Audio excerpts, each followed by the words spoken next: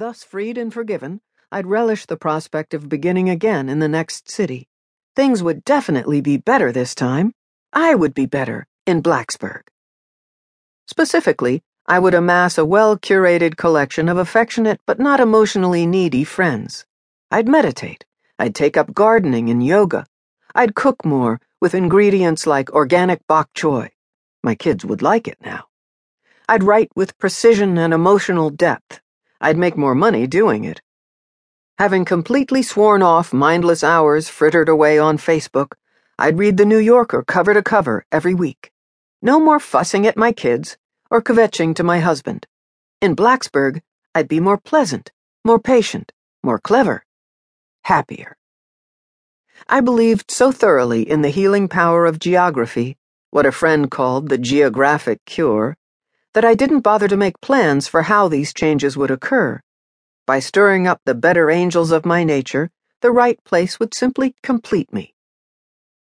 I realize this sounds like magical thinking. Wherever you go, you take yourself with you, a therapist might have scolded, if I'd had one. And yet my life did change from city to city, dramatically so. How could it not, when so many quotidian details depended on where I was, from the supermarket where I bought my groceries to the friends we traded babysitting with? Plus, there's true psychic power in a clean slate. The time of moving introduces so much upheaval into our customary habits that change becomes far easier, points out the author Gretchen Rubin. In one study of people trying to make a change, such as changes in career or education, relationships, addictive behaviors, or health behaviors including dieting, 36% of successful changes were associated with a move to a new place. Want to lose weight? Stop drinking? Start working out? A new city presses the reset button, forcing you to at least temporarily abandon old patterns of thought and environmental triggers. The Melody I was in Virginia would not, fingers crossed, turn out to be the Melody I was in Texas. Not that I hadn't liked Austin.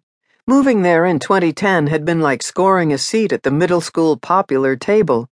"You're so lucky," our friends squealed. "It's such a great city." They rhapsodized about Austin's music scene, running trails, and impressive urban bat population, assuring us that we'd adore it as passionately as they did when they went to college, vacationed, attended the South by Southwest conference there. Convinced, we bought a house in the southwestern suburbs of the city. Never mind that my first visit to the city was our house hunting trip.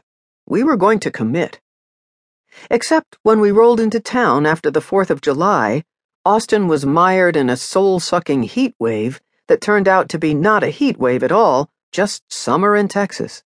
The air quivered with mosquitoes. Air conditioners rattled and clanked, the only sound in the otherwise empty neighborhood streets. Why hadn't anyone warned us how sweltering it would be, or that we'd have to navigate curling ribbons of freeway to get downtown, or that the high-rise sprawl of Austin's 816,000 residents would make us long for the quiet solitude of Iowa, the state we'd just left? We'd gone to Austin expecting perfection. How dare Austin not be perfect? Then, since it wasn't, the insidious thought came that maybe life would be perfect, or at least better, if I lived somewhere else. In each town I'd lived in as an adult, Silver Spring, Maryland, St. George, Utah, Ames, Iowa, Austin, Texas, I'd followed the same pattern. What started as, "this is the place," would be edged out over time by geographic FOMO, or fear of missing out, a vague dread that some place better existed in the world and I didn't live there. Late at night, Quinn and I would lie in bed and quiz each other about where we would live if we could go anywhere at all.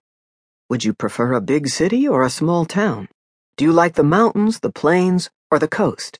How important is low cost of living, good schools, a short commute? Clicking through Realtor.com listings was my mid-30s suburbanite version of crystal meth, a filthy habit I couldn't quit.